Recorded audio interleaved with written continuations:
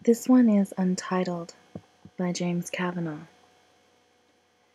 Remember, darling, when you wandered in my loneliness and climbed the hills you never climbed before. You walked all bruised and bloody on the sharp stones within me, and with the blood you caressed my aching flesh. Dark caves opened to you, pools of tears where only I had been before. Quiet and raging caverns of love heretofore unexplored. And you took me into the ghettos of your own fears and said words you could not say before, even as your fingers dug my flesh. Pretense disappeared and the tinseled luster of artifice dissolved.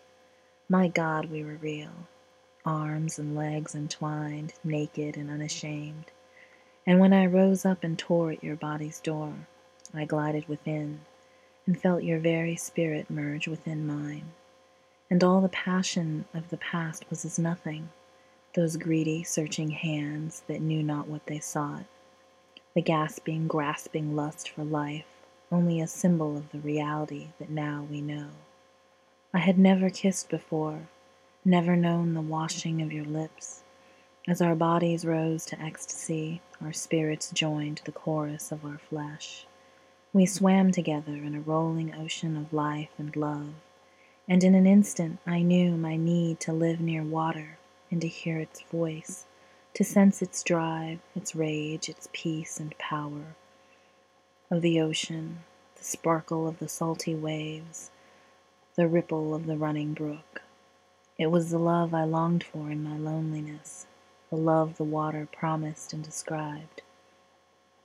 And in your arms, our flesh mingling with the salt of sweat and tears, I was the ocean, and so were you.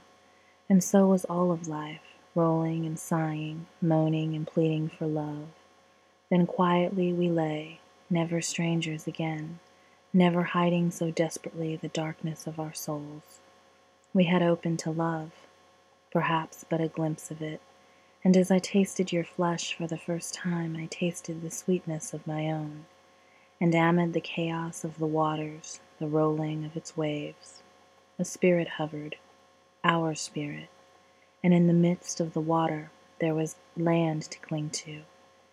It was our creation, and it was good.